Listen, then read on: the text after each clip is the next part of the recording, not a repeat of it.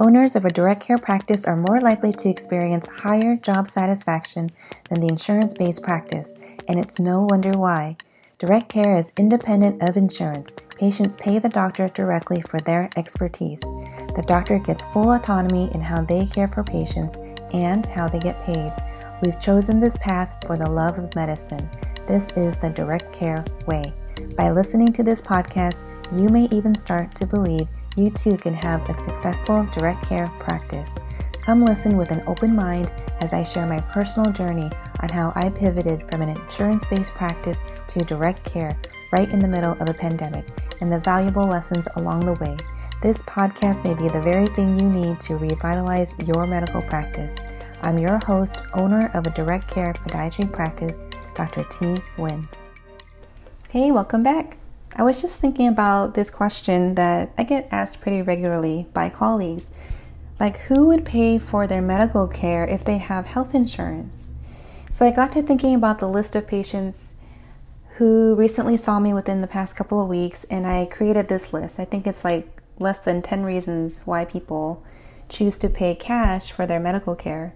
And I wanted to share that with you because maybe you have a friend who's asking the same questions, or maybe you're looking into transitioning from insurance-based into a cash model, or maybe a hybrid, some version of that, and you kind of want to know, is it really true? Do people actually pay out of pocket for their medical care? And why would they? So I'll share some of those cases with you today.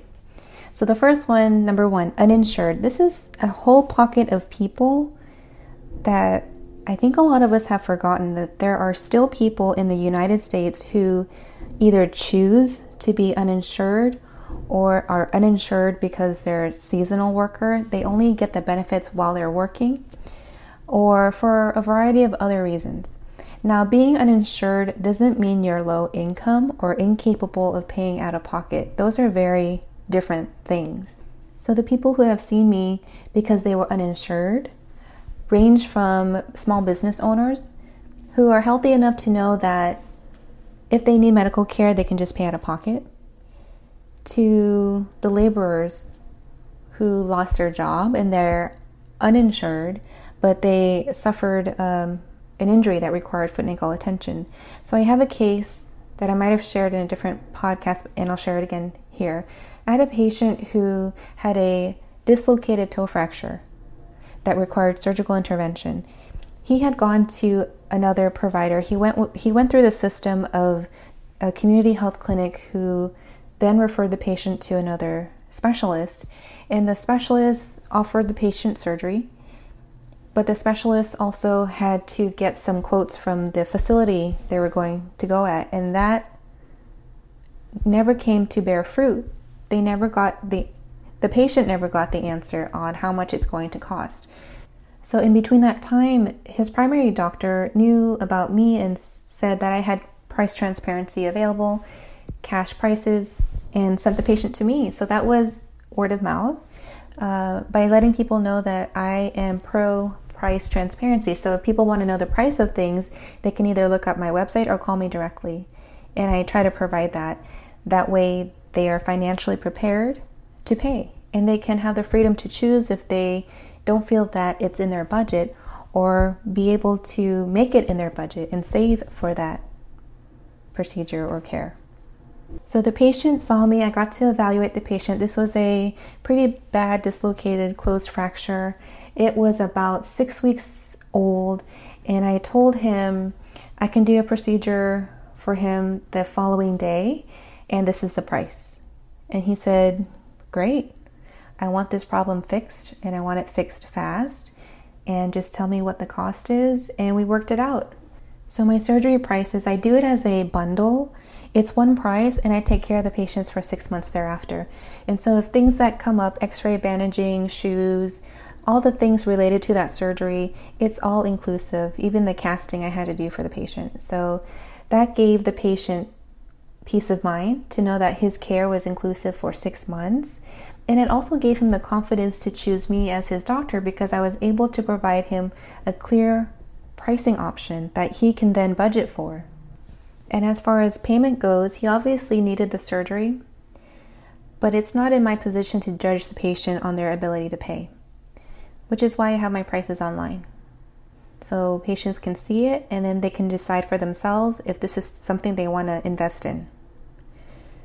For a lot of us specialists, where our services are more expensive than routine evaluations, you can have Care Credit, which is a financing option. It's like another credit card to pay for medical services. And I've seen this pretty common in dental offices, plastic surgery offices, and I think it's a really wonderful option. Just another way to pay for those services.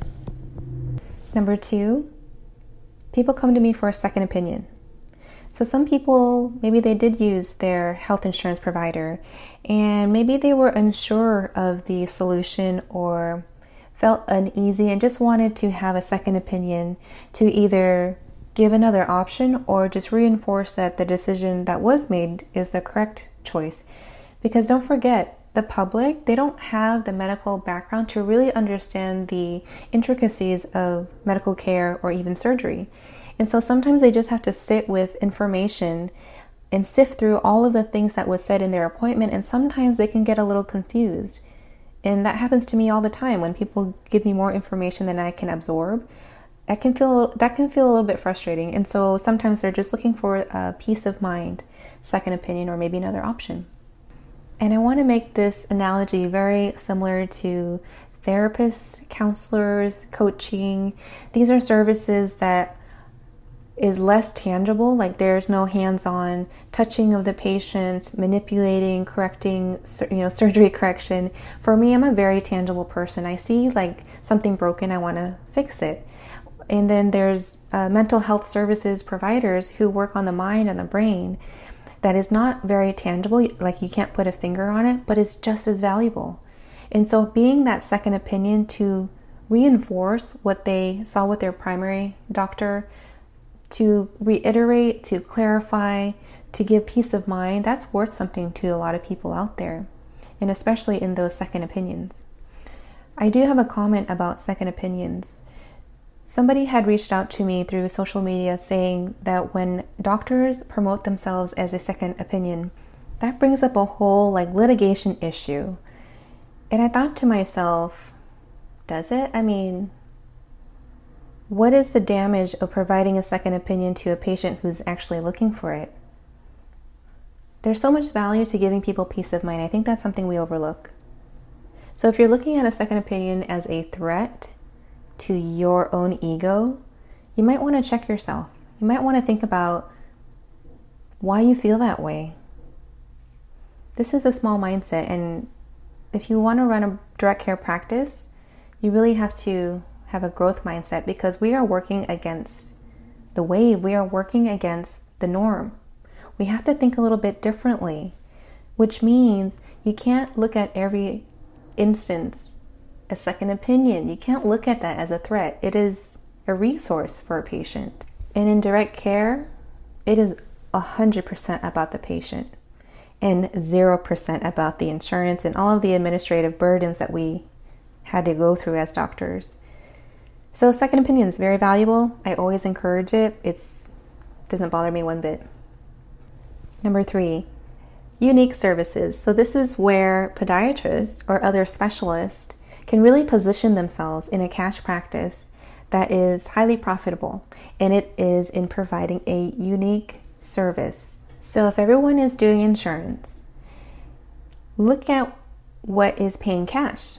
So a lot of people are starting to incorporate more cash services into their practice. It's what people are already looking for. You don't have to reinvent the wheel and try to imagine what crazy new thing you can develop and make money from.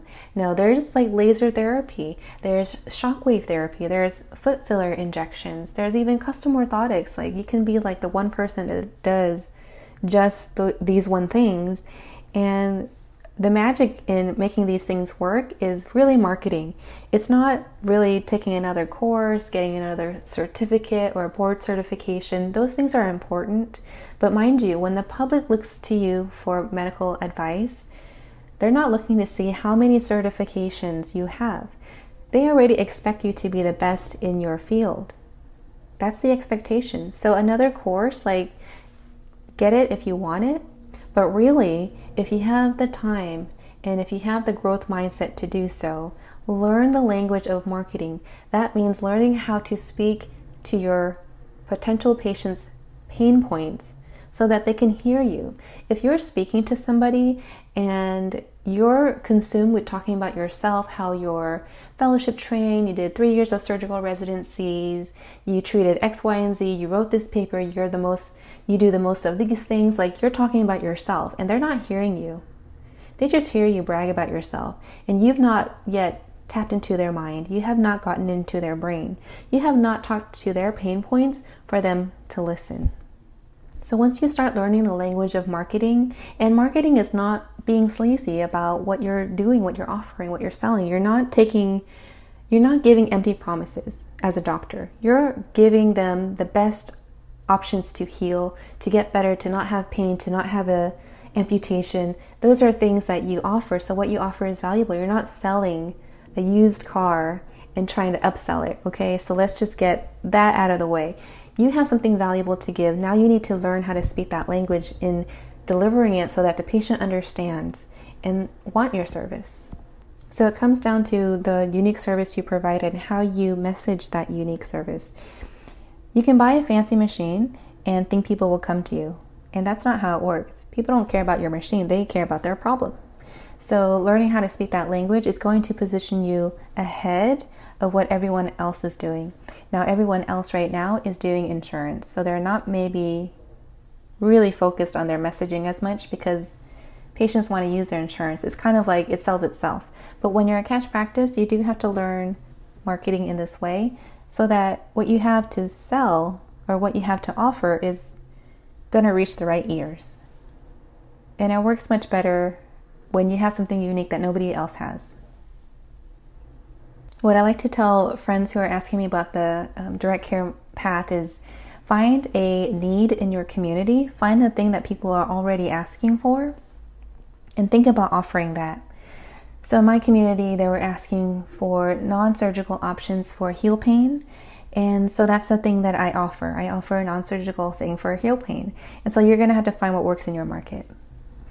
Okay, the next one, I lost count, but this is a word that I just learned and I think it really describes the situation. So functionally uninsured. That means a person has health insurance, but their deductible is so incredibly high that it doesn't matter if they have insurance, nothing's covered. You have to pay out of pocket up to that deductible number. And oftentimes people these days are having $5,000, $10,000 deductibles. And so it's not like they're having access to, the things that they need in their medical care anyway. And so when people know that, they know that their deductible is high, they might be more willing to pay out of pocket. And I certainly had patients who know that. And so they want quicker access to a doctor. And so they just pay out of pocket for that. Which brings me to a point, just because I'm a direct care practice doesn't mean I'm against health insurance. People still need health insurance for catastrophic reasons, things that we can't predict, car accidents, heart attacks, the strokes, these types of things, even cancer. Health insurance plays an important role, and that's what it should be reserved for. And then everything else should be paid out of pocket to get that quality care. And not a lot of people know this, but we offer a lot of valuable things that isn't covered by health insurance. So in podiatry, routine foot care, flat feet evaluation, custom orthotics, none of these are covered by Medicare. And that's fine. I mean, no, it's not fine because, we're paying into this program, but that's besides the point. I have no control over what the government wants to do. I'm just here trying to make my business run.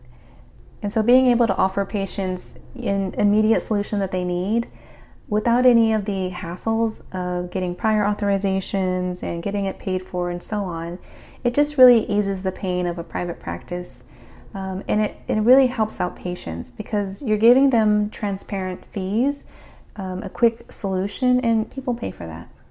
And the last one I want to put on this list, why people pay cash for their medical care, is because they know you. I put this on the bottom because I know a lot of people who are able and are capable of paying out of pocket, but they just won't because they want to use their health insurance, and I have no issues about that.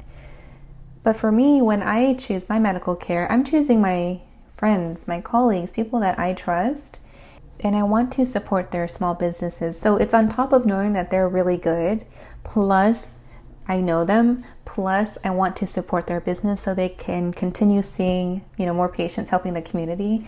That's the reason I chose to pay out of pocket. And what you give is what you get. And I don't want to be that person that's always cheap. I want to be able to give more than I get, because I believe that it comes back around one way or another. So I never want to be the person who's penny pinching, who's trying to do things on the cheap all the time. I personally cannot stand that type of mentality. And look, I grew up poor too. My parents are immigrants. They came over to the US in the 80s. They had nothing, didn't know English. We slept on people's floors on a flat mat together as a family. I ate rice and soy sauce predominantly growing up. I was probably malnourished in a lot of ways. I know what it's like to be poor. And so in the back of my mind, I still have that poor mentality where I have to penny pinch and bargain hunt and just be mindful about spending. But that's in regards to commodities, to things that I can easily purchase online on Amazon and have it delivered to my house the following day. That's a commodity. That is the thing that's replaceable. If the thing is busted and gets broken, I can easily replace it. Medical care is not the same way. I mean, can you imagine if you're shopping around for legal advice and you're picking the cheapest one? Like what are you getting in return if you're picking the cheapest lawyer, the cheapest service that they have? You may not get what you need. You may not have your problem solved. In my practice, I approach it the same way. I have like a very standard rate for my surgeries. And so when patients ask me to discount the surgery rate so that it matches the insurance rate, I have to think about that for a second. Like, why would you want a discounted version of the surgery, right? If I'm being reimbursed for a fraction of my actual price, how does that motivate me to really give you the best? And by giving you the best, that could mean giving you undivided attention around the clock. And that's what I want to give, but I want to give it at this particular rate to make it work. Otherwise, I'm kind of shortchanging everybody. If I'm being cheap with this one person and still being very ethical and within the standard of care, I don't know if I want to be that surgeon. When you market yourself as the cheapest, like Walmart, nobody wins. You get cheap stuff, you get cheap outcomes, and you know that saying, you get what you pay for. And so there you have it. Don't be cheap about your medical care, the way you give it or the way you get it. Okay, I already hear it now. Okay. Some people are saying, but I didn't go into medicine to make millions and millions of dollars. And let me break it to you. I am not making millions of dollars in my private practice. Nope. That's not the point of my practice. My private practice, my direct care practice, was meant to be completely invested in the individual patient sitting right in front of me without any insurance interference, which means I see fewer people, which means I'm not going to make millions in this model. And that's not really my intention in this practice. So if you ever flown on an airplane and the flight attendant tells you, if we happen to have a faulty landing and the mask comes down, please be sure to put your oxygen mask on first before you put it on the child next to you.